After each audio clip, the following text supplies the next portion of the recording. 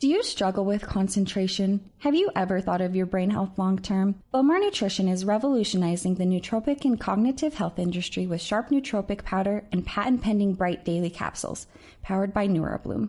If you struggle with focusing, think of Sharp as brain food that supports concentration. Sharp works with your natural brain chemistry to provide a heightened sense of well-being that can delay cognitive decline and also increase mood. Bomar Sharp tastes amazing and comes in many different flavors, available in caffeinated and non-caffeinated versions. While Sharp is a short-term aid in cognitive health, think of Bright Daily Capsules as a way to improve overall brain health and prevent cognitive decline long-term. As we age, so does our brain. Supplementing with Bright has the potential to delay this aging process and helps your brain function optimally. Stay ahead of the curve and order yours today at BomarNutrition.com and save $5 off with code GENIUS5. Forget frequently asked questions, common sense, common knowledge, or Google. How about advice from a real genius? 95% of people in any profession are good enough to be qualified and licensed. 5% go above and beyond. They become very good at what they do, but only 0.1% are real geniuses. Richard Jacobs has made it his life's mission to find them for you. He hunts down and interviews geniuses in every field: sleep science, cancer, stem cells, ketogenic diets, and more. Here come the geniuses. This is the Finding Genius Podcast with Richard Jacobs. Hello, this is Richard Jacobs with the Finding Genius Podcast. I have John Strzelecki. He's the best-selling author of The Cafe on the Edge of the World, which I'm about halfway through. It's a very interesting little book. So, John, welcome. Thank you. Thanks so much for the invite, Richard. Thanks for doing your show, too. Yeah, no problem. Tell me about your background. What have you been working on and doing the past however many decades? And then I want to ask you what led to the creation of this book. Yeah, I've been fascinated by the human experience for about as long as I can remember. I remember being a kid and sort of looking out at the adult world and thinking to myself, so the strategy seems to be that you go to school for a really long time, and then you eventually get a job that you don't really like at all. And then you do that until you're 65, and then you get to do the fun stuff. And even as like a little kid, I was aware that something just seemed slightly off with that theory. And then I found myself asking kind of unusual questions in my head, like, well, wait, why do we exist as at all? Like, why does a human even exist? And so I thought I was the only person asking these questions. I was certainly the only little kid I knew asking these questions. But eventually I got to a point as an adult where I could start embarking on these sort of adventures and looking for connections from other fields of interest. And so I'm fascinated by the human experience and how we optimize this gift of life. So what has that led you to in your life, and how did it lead to the writing of the book? Yeah, so in part it led to, I kind of followed the path, since I didn't know a different way to look at it. I was like, well, I'll sort of follow the path that most people are following. But then at some point I was like, I can't do this anymore. I'm going to diverge off it. And so in my early 30s, I left everything behind, a very successful career, and went to go backpack around the world, to see the world and to experience other cultures and see animals of the planet, which is something I dreamed of since I was a little kid. And when I did that, it opened up a whole flood of interesting ideas and thoughts and awarenesses, such as, why is it that we actually typically will work until we're about 65 years old? That's kind of the path. And then try and do the fun stuff, as opposed to, well, wait, when we're younger and we're more physically able, that seems like the time to go and do some of these fascinating things. And so I found myself asking these questions, asking some of the bigger philosophical questions of life, like, why are we here? Why am I here, in particular as a human? And when I came back from this experience of traveling around the world in my early 30s, I had a stream of conscious typing experience, which lasted for about 21 days. And that became the little book that you're talking about, The Cafe on the Edge of the World. And so I embarked on that path for a while, and fast forward to now, it's in 43 languages, and it's been, bestseller of the year 7 times in Europe, and it's being turned into a movie. And one of the big takeaways for me was, this is actually a better path. Like, following something that you love to do, that you're excited about, gets you farther in life. Well, what do you mean stream of consciousness? Do you mean like you just started writing and it just came out of you, or what was the writing experience like? Yeah, very much like that. Something inside of me said, sit down and start typing. And so I did. And I was in this wonderfully open place. I don't know if you're an adventure traveler or kind of out there doing that kind of thing, but when you're in a foreign country where you don't speak the language, you don't know the culture, you really have to rely on your instincts for even the most basic of things. And so it kind of opens up a piece of your awareness, a piece of your brain functionality that I don't think typically is very open in our everyday lives, in our mainstream existence. And so when I had this sense that something was saying, sit down and type, I followed that and sat down and typed. And my wife actually asked me, she's like, what about day 5? She was like, what exactly are you doing? And I said, I really don't know, but something inside of me is saying, sit down and type. And so I'm just going to do that. And so it did. It lasted for 21 days. It felt like it was coming from somewhere else through me onto the pages. And when I got done at the end of 21 days, it felt like whatever was flowing through me was complete. And so I waited a couple of days. I printed it out and finally read it about 7 days later, and it looked like a book and felt like a book. And so it became a book. And it was fascinating because my wife said, like, what do you expect to happen? I said, I don't know, but if even one person reads it and it inspires them in some way, like the whole thing will be a raging success for me. And the very first person ever to read the completed manuscript was a magazine editor. And the opening words that she said to me when we sat together for the first time was, this little book has changed my life. And so that was a really good clue from the universe that I was doing what I was supposed to be doing. I was on the right path. Yeah, that's really good. If your editor says that, that's a good start. Yeah, that's excellent. Yeah. What actually, well, that brings to mind, was there much editing done since your editor liked it so much?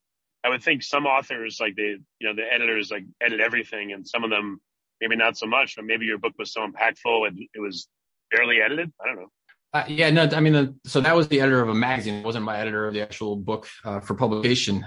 But the process, as an author, you have to be kind of careful. As I was going through the process of selling the rights to the book, I had editors who said to me, well, John, there's 3 questions in this book. Why are you here? Do you fear death? And are you fulfilled? And we liked the story. Could there just be 2 questions? And so I was like, well, I'm kind of getting this amazingly good response from people about it. So the answer is not really. Like, let's just stay what seems to be working. So I think as an author, you have to learn to trust that intuition. And that's just not as an author. I think in life in general, if you learn to tap into your deep intuition, you tend to be on paths that work out a lot better. Constructive feedback is great, but at the end of the day, you got to make your own call. Right. How much of this is a personal story? Or if not, those 3 questions, like what was your experience of coming up with the questions and then as you were writing, thinking about them yourself, if you did? Yeah. So that first question, why are you here? Right. And so we asked that on a personal basis. Why am I here? That was something, like I said, that I had been pondering since I was a kid. And as a kid, I couldn't quite put it into the context of the whole human experience. But I was always struck by the fact that when we start to play a game, like say your friends say, hey, I've got this new game. And whether it's a video game or something else, one of the very first questions we ask is, well, what are the rules and how do you win? And yet, if you think of life in that context, there really isn't a rule book, and there's not a lot of sort of awareness that you get going through your typical life experience, school experience, to figure out how you actually win. And so that to me is one of the biggest and most important questions when we get this game of life and the chance to live it, that we can ask, why am I here? And that sort of becomes our North Star, our guiding point for the decisions that we'll make along the way. What am I going to study? Where do I want to live?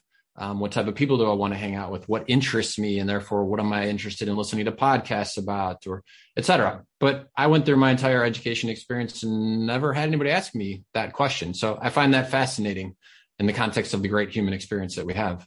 What did your wife think about it when you finished it? Did she read it, or was she like, eh? Yeah, she read it. And I think that as she saw the response from readers and the way in which it was catching on, I think then she was like, okay, like this is clearly your thing. This is clearly your path. And so we're just about to head off on a media tour now. We're heading off to Europe to do a 21-day tour, and she'll be with me. My daughter will be with me. And so, they sort of see that other side of me because they see me at home, in which that's just me doing my thing. And then they also see this other side of me, which is more on the philosophical side. Because, you asked about the 3 questions in the book. The second question is, do you fear death? And that's not your typical everyday conversation starter. But if you sort of look at the way in which people go through their lives and why they suffer maybe from depression and suffer from severe anxiety, in my experience, people actually don't fear dying. The actual act of dying is not what they fear. What they fear is getting to the end of their life and realizing that they haven't really lived the life that they wanted to live. So that brings up a really interesting question. Are they identifying the life that they want to live through their cognitive human experience? Or are we actually hardwired to some degree with an awareness of what is our path? What is the life that we most want to live, even before we arrive in the physical form? And so is it discomfort with the fact that the path we're on is not the path that we actually want to be walking? And so these are the types of things that I think about all the time and that help me guide my own life and through these types of podcasts and the writing that I do, hopefully help people walk the path that is uniquely theirs. Yeah, I don't know the answer yet because I haven't finished the book. How do religious people react to the idea of reading it versus people, let's say, that are hardcore atheists? Do both assume that the book will go one way or the other? Yeah, it's kind of a mixed bag. I find that people who are open-minded, whether they have deep religious beliefs or whether they're just convinced there's nothing else, it's sort of, people who are open-minded in either of those categories get something out of it. There is a really fascinating question that comes out of that very concept that you just talked about, because if you look at the way the human experience works, and again, a lot of people are very, very driven, unfortunately, by their fears, and those fears keep them from living the life that they want to live, and therefore they do have this fear of death. As you look at life, there's really only two potential scenarios from the way that I can see. Number one is that, yes, there really is nothing before and there really is nothing after. And statistically, you're going to get about 28,900 days and then you're going to die. And that's it. Like once you die, it's game over. You're just going to be dead and buried, and that's going to be all there is. And if that is truly the way that the human experience works, then you might as well be fearless in the way that you approach it, because when it's over, it's over. On the flip side, if you're really religious, or if you have a different perception of the way the human experience works, maybe you think there's a heaven, maybe you think that you were in spirit form before you arrived, now you get your 28,900 days, but when you die, you're going to go to heaven or you're going to go to whatever else. You arrive, interestingly enough, at the same conclusion, which is, well, I should be a lot less fearful as I'm going through this human experience. I might as well do the things that most call to me and even seek those things out as opposed to just letting life happen to me. And that brings you to the third question in the cafe book, which is, are you fulfilled? And I think that most people, when they allow themselves to connect with that, which is really their thing, they have a tremendous amount of fulfillment as they go through life. And that's whether it's, I just want to be a great parent and I want to spend my time with my kid more than I spend my time on other things, or whether it's I want to build the next great entrepreneurial venture. But that's really cool when you think that that's based on my choice. And I choose that based on that question, am I fulfilled? Interesting. So what kind of feedback have you gotten from readers that surprised you or delighted you?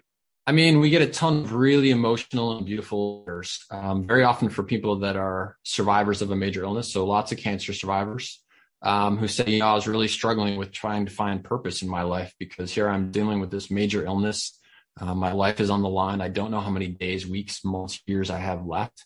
And there's something in the story that connects with them, this idea that there is a reason for your existence, that you have a genius within you. And part of the human experience is to allow that genius to come forth and live that genius. And that seems to give people a lot of comfort and hope. There's also some amazing stories. One of the ones that just stands out to me is a young woman who waited in line 2.5 hours to have her book signed. And she wanted to be the very last person in the line.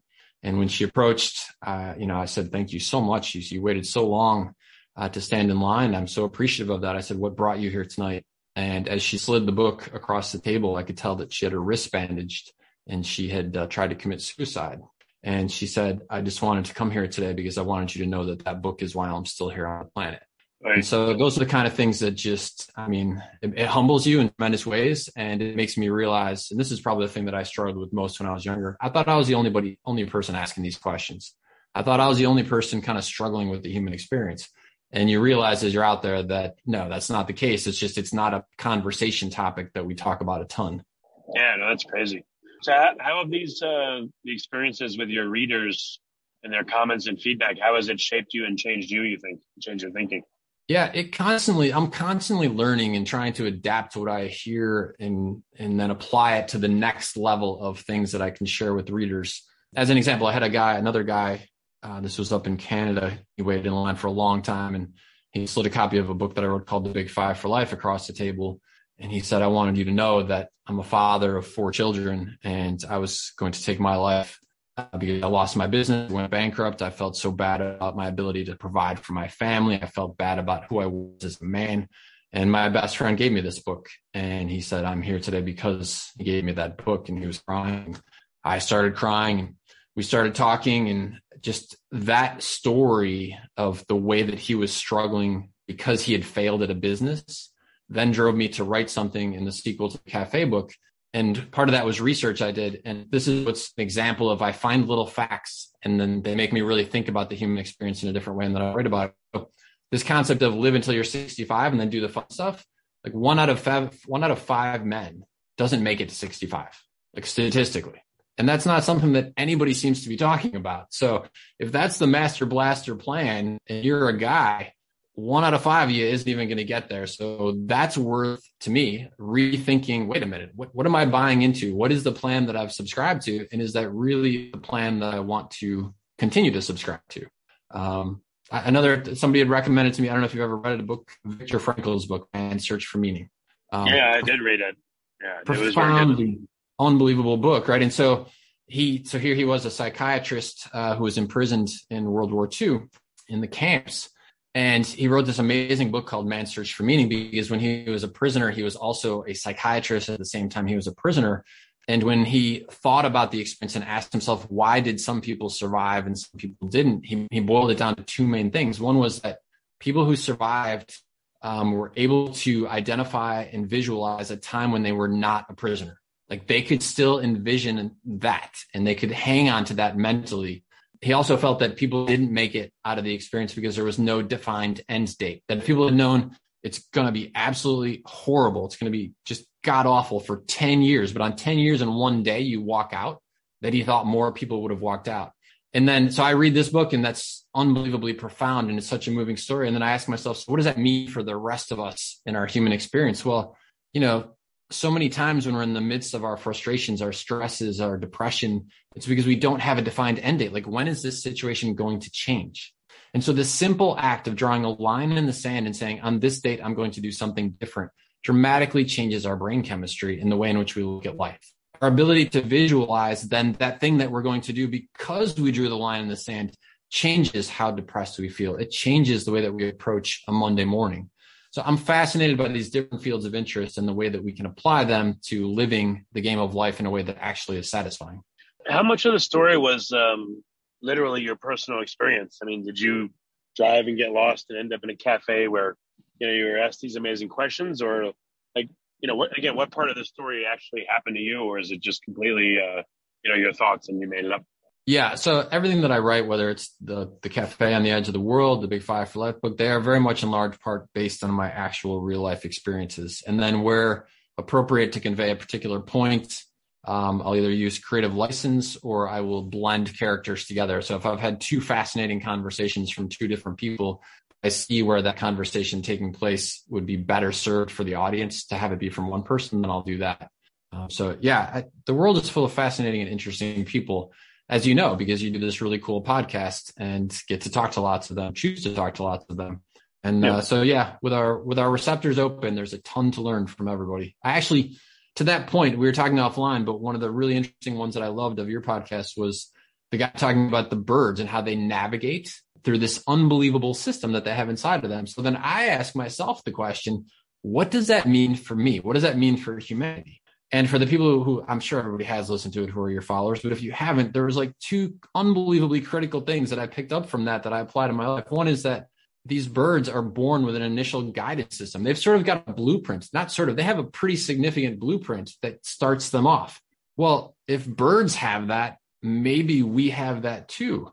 And what makes me think that's actually true is I noticed something which I call generational patterning, where a perfect example of this is someone whose father passes away when they're 8 years old. It's a boy. And when he becomes a man, when his son is 8 years old, he will demonstrate behavior associated with the father leaving. He will take a job out of state. He will arrange his time to be more at work or doing other activities. It's this crazy thing that happens where if we're not aware of it, we generationally pattern our behavior based on what we experienced when we were the 8-year-old boy. And this makes me think that, hey, maybe just like the birds, we have an initial pattern that's wired within us. Also, like the birds, their main pattern actually forms on that first trip. So they go on that first trip and now they really wire it. They imprint what worked. So maybe that's the same way we can do too, that when we're out there in the real life after this initial blueprint, when we find something that works, if we imprint it, it makes it that much longer so we can more easily do it the second time.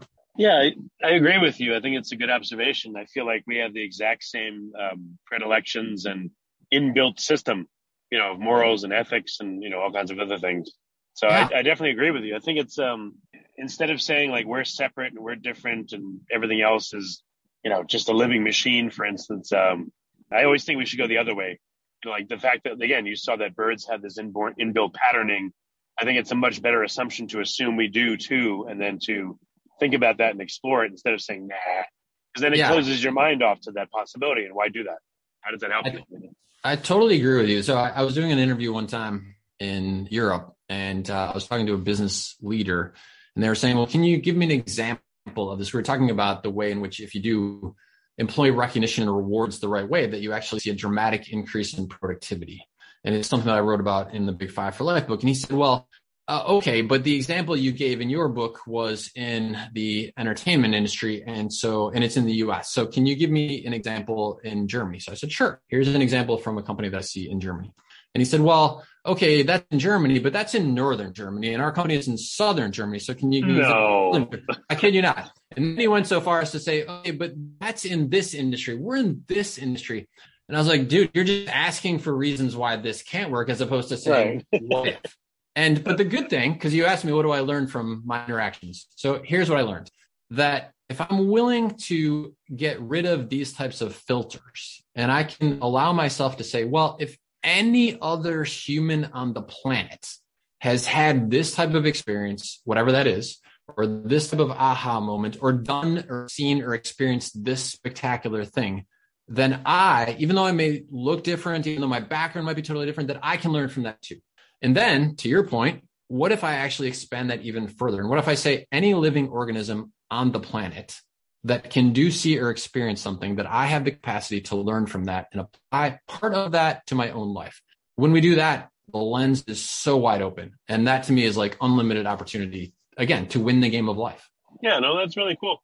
It's rare. I see a lot of people, either they have to because of career. Let's say they're a scientist and they have to apply for grants in a certain way, and they have advisors and they have to, again, they're kind of kept in a box of thinking. So some of them willingly think that way along those narrow lines, and some of them want to come out of it, but they're all afraid to do that. I hear it over and over and over. Oh, I'm not an expert on this, or it depends. Every situation is unique, or this is anecdotal, or that kind of stuff. But I hear a lot of resistance to speculation is what I'd call it. Yeah. I mean, so you're a guy obviously who brings on people with unbelievably different backgrounds. So were you always wired that way? Did you have a defining moment where you said, wait a minute, like I can learn from anybody? What's the reason for you as a human? Do you struggle with concentration? Have you ever thought of your brain health long term? Bomar Nutrition is revolutionizing the nootropic and cognitive health industry with Sharp nootropic powder and patent-pending Bright daily capsules, powered by NeuroBloom. If you struggle with focusing, think of Sharp as brain food that supports concentration. Sharp works with your natural brain chemistry to provide a heightened sense of well-being that can delay cognitive decline and also increase mood. Bomar Sharp tastes amazing and comes in many different flavors, available in caffeinated and non-caffeinated versions. While Sharp is a short-term aid in cognitive health, think of Bright daily capsules as a way to improve overall brain health and prevent cognitive decline long-term. As we age, so does our brain. Supplementing with Bright has the potential to delay this aging process and helps your brain function optimally. Stay ahead of the curve and order yours today at BomarNutrition.com and save $5 off with code GENIUS5. Yeah, I wanted to go deeper on certain subjects. Like when I first started, I was interested in cryptocurrency. So a friend of mine encouraged me. He's like, why don't you just interview people and ask them questions? You're always asking questions anyway. So I started with that, and I just felt really, really great and really excited about it. It was like a thrill. It was like a drug, learning from people. And I kept doing it more and more. And then I was like, all right, I don't know, AI, I want to learn about that, or quantum computing, or, I had thyroid cancer 5 years ago. So I'm like, all right, I better learn about that, to help myself. And so that's been the journey. It's just, I see something I want to learn more about, or I see an interview or an article, and I'm like, I know there's a lot more there. I want to ask the questions I want to ask. So I go after the person and talk to them. And it's a much richer experience. Like someone reading your book. That's the goal here, is if they read the book and then they listen to this interview, they'll probably get a lot more out of the book, even so, because they've heard you and they hear the things that maybe the book doesn't cover because it can't, Absolutely. So we were talking before about some of the emotional struggles that people have, and you were saying people have trouble breaking out of that box. The biggest thing I often see is a fear. So did you have fear that when you started this, wait a minute, I'm not an expert in XYZ, I qualified to do this? Or did you just leap in with both feet unabashed, or what was it like for you emotionally when you were going to go through it? Oh, I just, you know what? If I'm interested in the subject, I don't worry. Like on some of them, I don't need any preparation because look, as long as I am truly interested and I can be interested in almost anything for at least 30, 40 minutes, then it's a good interview. No, I'm serious. Like, Yeah. and if the person responds, if they're interested and excited and all that, then we have a great conversation. But it could be about anything. You know, the only time it's not good is if it's, you know, again, I truly don't care, but I don't do interviews I don't care about. I talk to people I want to learn from and want to learn about. And as long as the person's willing to engage, we have a great call. Yeah. So that's how I characterize it. Well, and I think, I mean, it comes through in the podcast that you are passionate about this, and you were talking how it makes you smile. This goes to me back to this: are we imprinted with some sort of a guidance system on life? And there are no doubt certain things that make each of us individually smile. So what makes me smile may not be the same thing that makes you smile or 10 other people smile, but there is something in each of us that we love to do that gets us fired up, that just genuinely makes us feel chemically different. And I do wonder if that is part of the wiring, that maybe before we're actually born, that there is an element of choice that comes into it that says, this is what you're going to be jumping into for these 28,900 days. I don't know, but it's fascinating to me. And it gets even more fascinating as we start to explore what I call the cosmic algorithm of the universe. And that is, what are the underlying aspects that are happening behind the scenes that seem to dictate whether or not we go left or go right in our life? And I'll give you a perfect example of one of these, which is, it seems to me that the universe, God, the algorithm, whatever you want to call it, because I can't say that I know for sure what it is not just listening, but it's actually watching us. And so if I sit at my desk for 12 hours a day doing a job that I really don't like, then the algorithm looks and says, well, I don't know, that guy, John, I mean, he must love that thing that he's doing. I don't know why he's sitting at that desk all day. It's kind of cramping his back. You know, he's not drinking enough water. He seems like he's kind of cranky when he gets up from it, but man, oh man, he spends 10 to 12 hours a day on that. He misses his baseball game and all the rest of this. So, and he loves the sun, so you'd think he'd be at the baseball game. So whatever is so important to him at this desk, it must be the most important thing to him. It must make him the most happy. And therefore, I will give him even more of that. And this is really fascinating me on so many levels, because I've seen it play out not just in my life, but in countless other lives when I've talked to people, that the minute you take a step in the direction that you want to go and you start demonstrating, it's almost like a homing beacon kicks off to the algorithm that says, oh, this is what you're actually interested in. And we know that from a technical perspective, that this stuff exists all the time in coding. In Google, and I type in purple cows with polka dots, the next thing you know, I'm going to be getting articles about that. I'm going to be getting ads for that. And it seems to me that life and the underlying algorithm works very similarly. And then when we think, okay, well, what does that mean for my life? Well, what I'm demonstrating every day then becomes a factor in the way in which I get to live my life, because the surrounding things that come my way are tied to that. So you see people, when they start to think about what they really want and start to do it even in the smallest ways, they light up inside. Is that a way to put it? It's beyond that they light up inside. There's certainly that. And someone who's lit in a good sort of way, someone who's lighting up because they glow because they're doing something that they love, tend to attract like-minded people. It's sort of the equivalent of like, well, I'm thinking about doing something, has a certain amount of energy to it. But if you say, no, I'm actually, on July 7th, I'm grabbing my backpack and I'm going to go backpack to Thailand. People are much more like, oh, I want to get on board that train. Like, here's the things I know about Thailand, the rest of that. But it seems to be that when we actually make that commitment and we start stepping in that direction, that we are then more likely to meet someone who has just been to Thailand. Or if you're starting an entrepreneurial venture in the telecom space and you start taking action towards it, that there's that coincidence that just happens where you meet the person, somebody calls you, haven't talked to in 15 years from college, you tell them what you're doing, unbelievable. Like, they're actually working in the same field. So it seems more than just coincidence, because it happens so often, so frequently, and so much more profoundly when it's something that you actually really care about, as opposed to just something. Interesting. Have you done any coaching surrounding the books? Or like, what's your relationship with readers and with people? Has this become a business for you, or, what do you do to live your life? Yeah, well, I mean, so the first book that you mentioned, The Cafe on the Edge of the World, like I said, it's in 43 languages and it's sold over 4 million copies and it's being turned into a movie. So from a business perspective, that has more than covered I'm a pretty basic guy to begin with, to be honest with you, Richard. I'm a shorts and t-shirt kind of guy to begin with. But that's certainly more than covered it. But then in addition to that, probably the most recurring question I got was, okay, so I really like this idea of looking at the game of life and saying, how do I win? And the most important question to ask is, what is victory for you individually? Like, what do you want to do, see or experience in your lifetime by the time you die so that you look back over it and say, that was fantastic? And people really often struggle with figuring that out. And so I did at one point about 14 years ago, I created a method that would enable people to figure that out. And so I personally don't teach it anymore. I have different coaches around the world who teach it. But that's been a really gratifying, unexpected part of what's happened. And that actually ties to your question.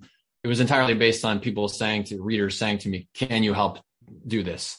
And so, yeah, it's been a fascinating piece of it. But no, at the moment, the big focus for me is continues to be on the books and working on the movie project. Well, that's cool. I guess immediately I'm thinking, like, who's going to be the person in the cafe? Who's going to be the actors in the movie? But I guess that'll come out when it comes out. Look, it'll come out when it'll come out. But I will say there's another piece of this which actually ties into what we were just talking about that I'll give as another example. So when I started to get approached by producers about the film rights, I was approached by a number of different people, and like they knew the numbers. They knew that, okay, this book has sold, X number of million copies. And so the metrics were there for why it would be a good project to turn into a film. But what they really, really connected to, they actually came to a signing and they saw the people and they saw the emotion of the people.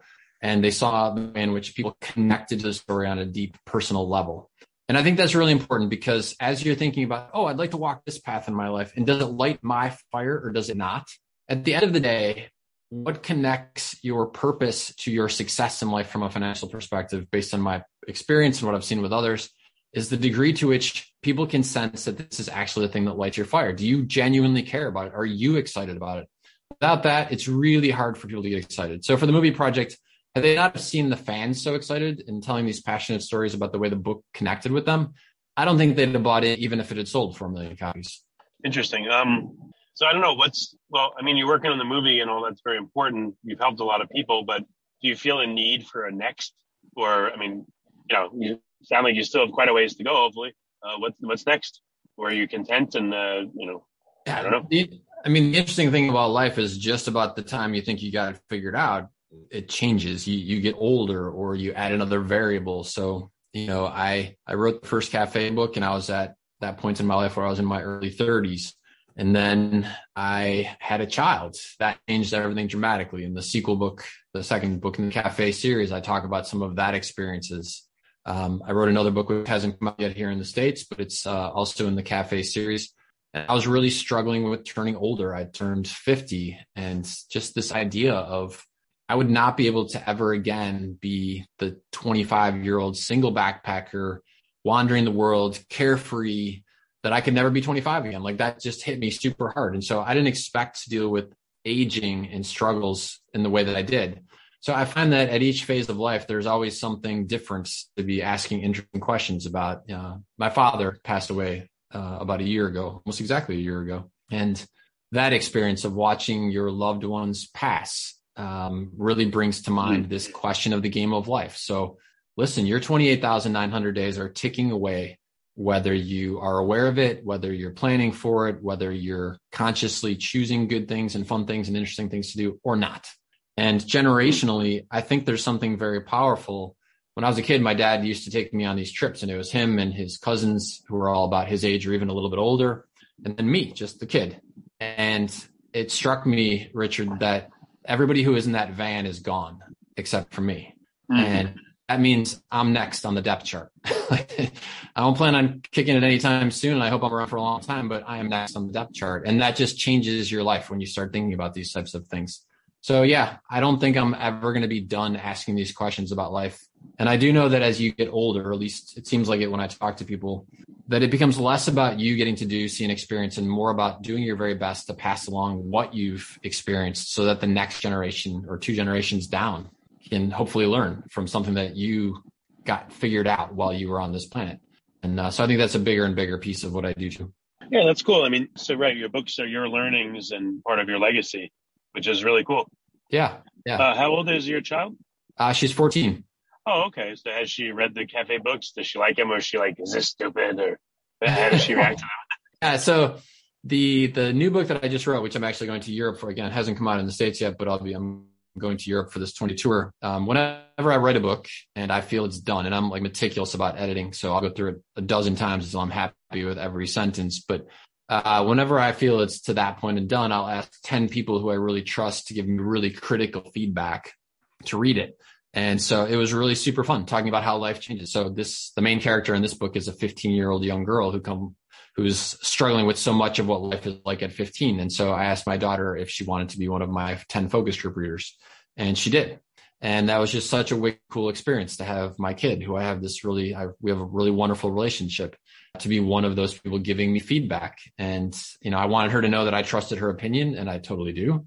And also, as a parent, I think you do your best to share these kind of things, these life wisdom moments with your kids. But sometimes it's not the best to say, let's talk about X, Y, Z. Sometimes it's you plant a little seed, and then a month later or 6 months later, you have a conversation about the thing that you planted a seed on. And so, we've had some really cool conversations from that story that really came about because she said, I'll be one of these focus group readers. One of which was, I talk in that book about the struggles that we experience as humans with giving up, because we'll take on a new thing and we're like super fired up about it at the start. But if you notice the pattern of learning, there's a very predictable pattern of learning. So we take on something because we're excited about it. We start and very quickly realize the path to mastery is going to take a while. Like, you want to learn to play guitar? That is not going to happen in 4 days. And in our current era, where we're so used to a TikTok video ending in 18 seconds, it's even more pronounced. And so one of the things I talk about in that book is that, listen, you're going to go through these series, which are very, very defined series of things. But if you stick with it, here's the good things that happen along the way. And I'm so delighted to say that after she had read it, then about 2 months later, she picked up ukulele, and she's now a really good ukulele player. And I think it's in part because she saw that this is the way the human brain works when it comes to learning. And so she didn't get frustrated. She didn't give up along the way. I'm glad she had a good reaction to it instead of saying, that's a really good sign. Yeah. Did you feel like you captured how she experienced this thing, or did she tell you like, oh yeah, you really nailed it, or how did she express it to you? Yeah, I don't think she was that demonstrative. She liked it, and she's like, I think, because I always ask people, like, what's the part that really connected? Did I totally miss it on a particular part? So there was no feedback that I totally missed it. And she thought that there were certain parts, definitely that one about the learning. And then there's another piece in there called the fast forward game, which is looking at the moments you're at in life and saying, and I know this sounds so basic, but it's like, if nobody teaches us this along the way, then we don't know it. And so if you look at the decisions you're making right now, and you play the fast forward game and you say, well, where will that take me? What path will that lead me down 6 months from now, a year from now? It's a really easy method to see if you're going to end up in a place that you want to be, or if you're going to end up in a place that is actually out of sync with the life that you want to live, and therefore not really winning the game of life. And so that one connected with her as well. You talked about a 14-point heuristic or an algorithm to help you find your purpose or your calling. Yeah, I know you can't share all 14, but can you share maybe like one or two to start people on the path? And then, can we point them to some resources so they can continue if they want to? Sure, absolutely. So the first thing I would say to someone who is saying, you know what, I know that I'm not where I want to be, and I'm struggling to figure out where that actually is. A couple things leap out. The first is something that hit me so hard when I realized it, because I had struggled with my own challenges of confidence and the rest of that when I was younger. And so first of all, take this simple concept to heart, that every expert, no matter what they become an expert in, no matter how unbelievable the accolades are that they get as an expert, starts off knowing nothing about what they became an expert in. And this is tremendously empowering when you let that one sink in, because it means that no matter where you are at your growth process in life, in whatever area that is of interest to you, everybody else started off at zero also, and you can progress dramatically. You can become an expert in that, and you can live that life if you want to. So that'd be the first sort of level setting thing that I'd feel really great if somebody listened to that and said, okay, wow, that's kind of comforting. It's not that bad that I don't know yet everything that I need to know. The second thing I would say is that every human that I've ever interacted with over the years, thousands of them when I used to teach the courses and the ones that I've interacted with from other coaches who have taught it, when they walk into an experience of figuring out what they most want to do with their life, they actually in their unconscious mind already know. And so the trick is to really peel back the layers of you can't do this, you have to do this, you should do this, to get to the point where you can actually unveil and release what's already inside your head. So as an example of some of the exercises that we take people through, my goal is to keep it super simple, super non-challenging for the unconscious mind, because that just puts up resistance. So as a very basic example, if Richard, I gave you $300 and I said you can spend it on anything you want, I would ask you, where would you spend it and why? And by the way, just as an example of the way in which we can help our unconscious mind and our brain move in the right direction, you cannot spend it on an obligation. So you can't use it to pay a bill. You can't pay your rent, any of that stuff. And as a matter of fact, if you override me and you say, no, I really am going to pay that bill, then A, you will lose the $300 and the obligation that you're trying to pay is going to double.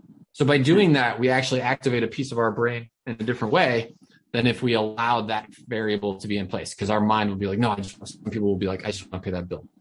But then further fascinating is once you've closed that door and now you've got the brain really working on this field of pure potential. If you say, well, what would you spend the $300 on and why? If I listen for 5 minutes to someone's answer, and we can do it real time with a different question if you want, it is amazing the information that comes out of someone's unconscious. So for example, here's the type of clues that I look for. Are you spending it on one item or are you spending it on multiple items? Are you spending it on an experience or are you spending it on a thing that you get to see time and time again? Are you spending it on something for yourself or are you spending it on something for others? Are you spending it on something that you're going to do now or something that you're going to do in the future? So all of these things provide clues from the unconscious mind about the life that you most want to live and the things that you find most fascinating in terms of the do, see, or experience list. So that is a really simple example of one that literally in 5 minutes, I learned so much about somebody. I've had spouses sit next to each other. And after 2 of these exercises, they're like, I did not know that about you. And I can get it in 10 minutes from people. Any interesting answers? I mean, I'm sure you've gotten a lot of interesting ones, but any that jump out at you that you remember? Well, one of the cool things, yes. So one of the cool things that we look for is pattern recognition, because the unconscious can't speak to you in the same way that you and I are talking. So the unconscious, it's not going to just be like, hey, Richard, that thing you're looking for is you want to do a podcast. But what it's going to do is give you clues. And this goes back to that whole algorithm at play between you, your unconscious mind, and the rest of the game of life. And so when you go through it, we have people like, listen, if you just keep getting the color blue, like write down blue, right? If you get the sensation of a wide open space and you have no idea why, but you're getting the sensation of a wide open space, write that down. And as an example of the way in which this comes out, by the time you're done with the 13 steps, I might have seen blue 4 times in the first 2 exercises. Then I picked up ocean somewhere down the line, and then kayaking came up on the 3rd one. You start to see a picture start to evolve. It's almost like in the old days when we had a very pixelated picture and it starts to develop finer and finer. And then finally you could see what all the pixels were forming. That's what kind of happens as you move this information from the unconscious to the conscious mind. The picture just gets clearer and clearer until by the end, it's right there. It's right in front of you. And one of the most fascinating ones is I had someone who was just horribly unhappy in their job. And so as we were going through these different exercises and you started to get this pattern of space and openness, one of the examples is the question is, what are your 3 favorite places to shop and why? And so you get all this data, all this information that flows from the unconscious. And this person was all about open space. It was all about great customer service. It was all about friendliness. And so I said, well, what do you do for a living and where do you work? And they did a job that was basically the same job almost every single day. And they worked in a tiny little 6 foot by 6 foot cubicle in an office setting that had no windows. And it was just the complete opposite of the life that they wanted to be living, but they didn't really have that awareness of it. And so this is what's super cool, that if you can tap into this aspect of your life, you can uncover these patterns and you can start to then adjust things so you get to live the life that you want to live. I'm not exactly, I don't know, can you give us just an extra detail with you in that? It doesn't seem really clear for some reason. I don't understand.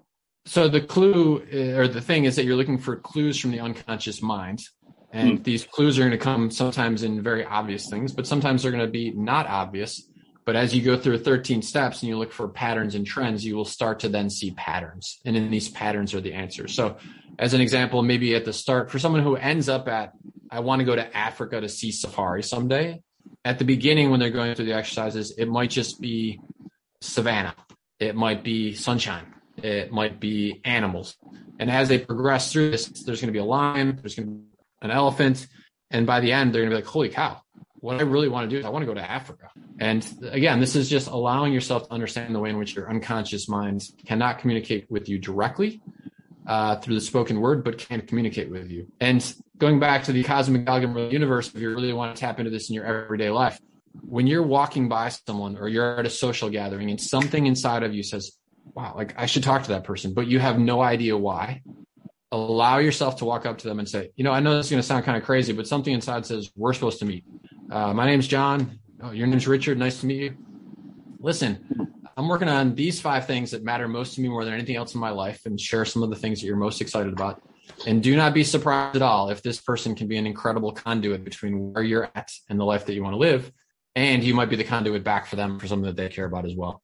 No, that's great. And that's bold of you to do that and say that to somebody. And just, I'm sure they'd be like, maybe they might think you're a weirdo, but it's good that you have the confidence and the boldness to do that, Here's the thing though. So if you look at life from the standpoint of I got 28,900 days, I have no time for the small talk thing, right? And so if someone does think you're a weirdo, then you got to ask yourself, is that really the kind of conversation, is that person going to end up in a really interesting conversation with me anyway? And the answer is probably no. But if you ask that type of question and they sort of perk up and they're like, well, that's really fascinating.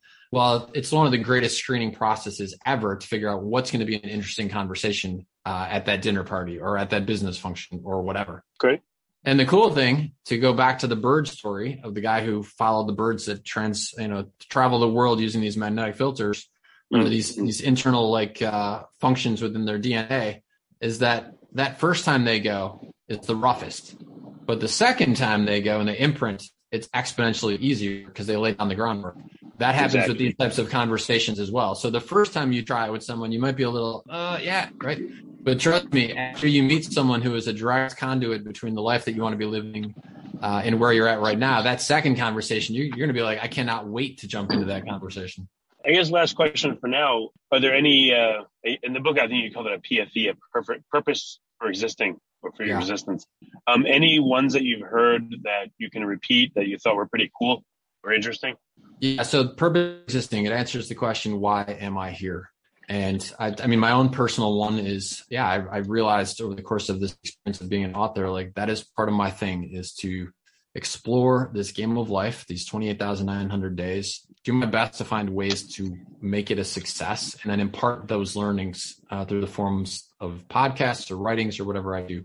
I would say one of the other big ones is in the form of leadership, actually. I'm amazed at the number of people who have shared the Cafe on the Edge of the World with their teams, and the realization that as an entrepreneur, they started a company, but they didn't even know why they started the company exactly. But when they read the book and they're like, wait, that actually is my purpose. And so that is the reason that they started the company. And when they articulate that to their team, and when they articulate to their customer, every invoice and every statement on their marketing materials, like, this is why we exist, it is unbelievable how it changes their success. And we have very modern day examples of, look at the success of Marvel, look at the success of Disney, Nike, these big brands.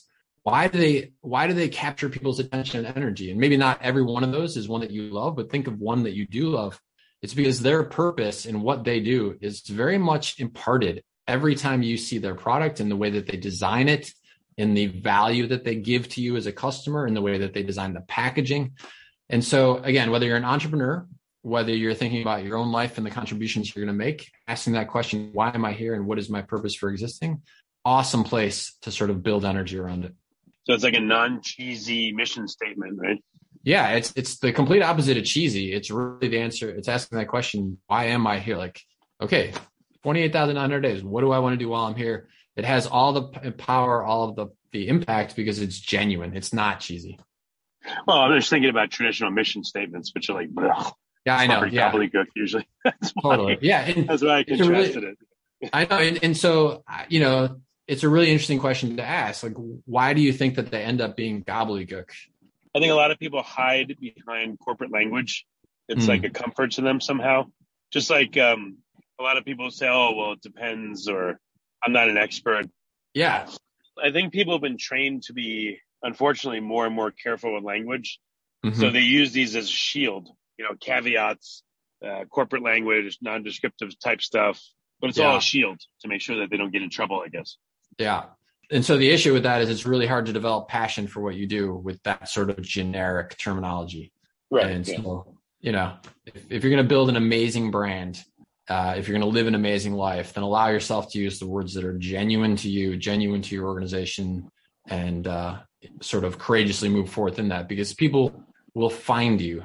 Again, if you're an adventure traveler and you were like, well, someone says, so what's your purpose? And you're actually an adventure traveler, and you're like, well, I kind of like to get out a little bit, just to be out there, nature, like that's sort of like what you're talking about, that, okay, we'll just gloss this over with something so nothing.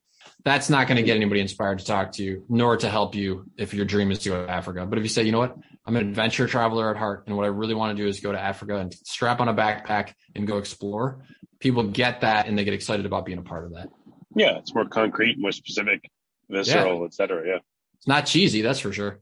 Well, excellent. John, it's been a really cool call, and I'm enjoying the book. I'm going through a little bit each night. I'm not just like binge reading the whole thing, but it gives me a little bit of time to think about it in between each reading. But it's excellent. It's a little book. I encourage people to read it. It's not hard to read at all. And I think it's got a really compelling story. So thank you for all that you do and all that you've done and all that you're going to do in the future. It's good you're here. So thank you. Thank you so much, Richard. Right back at you. Appreciate what you're doing with your podcast and all the stuff that you do as well. Thanks for having me on the show. Oh, and last thing. So it's John Strzelecki. The book is The Cafe on the Edge of the World. Is that how? Mm-hmm. Okay. Yep. And you mentioned, what's the book that's coming out? When will it come out in the U.S., if ever, hopefully? And you just talked about one called The Big Five, I believe, as well. Yeah. So The Big Five for Life is a book that is out, and so people can get that as well. And it'll be the third book in the Cafe series. It'll be the one that's coming out in the U.S. probably in the next year or so. Excellent. Do you struggle with concentration? Have you ever thought of your brain health long term? Bomar Nutrition is revolutionizing the nootropic and cognitive health industry with Sharp nootropic powder and patent-pending Bright daily capsules, powered by NeuroBloom. If you struggle with focusing, think of Sharp as brain food that supports concentration. Sharp works with your natural brain chemistry to provide a heightened sense of well-being that can delay cognitive decline and also increase mood.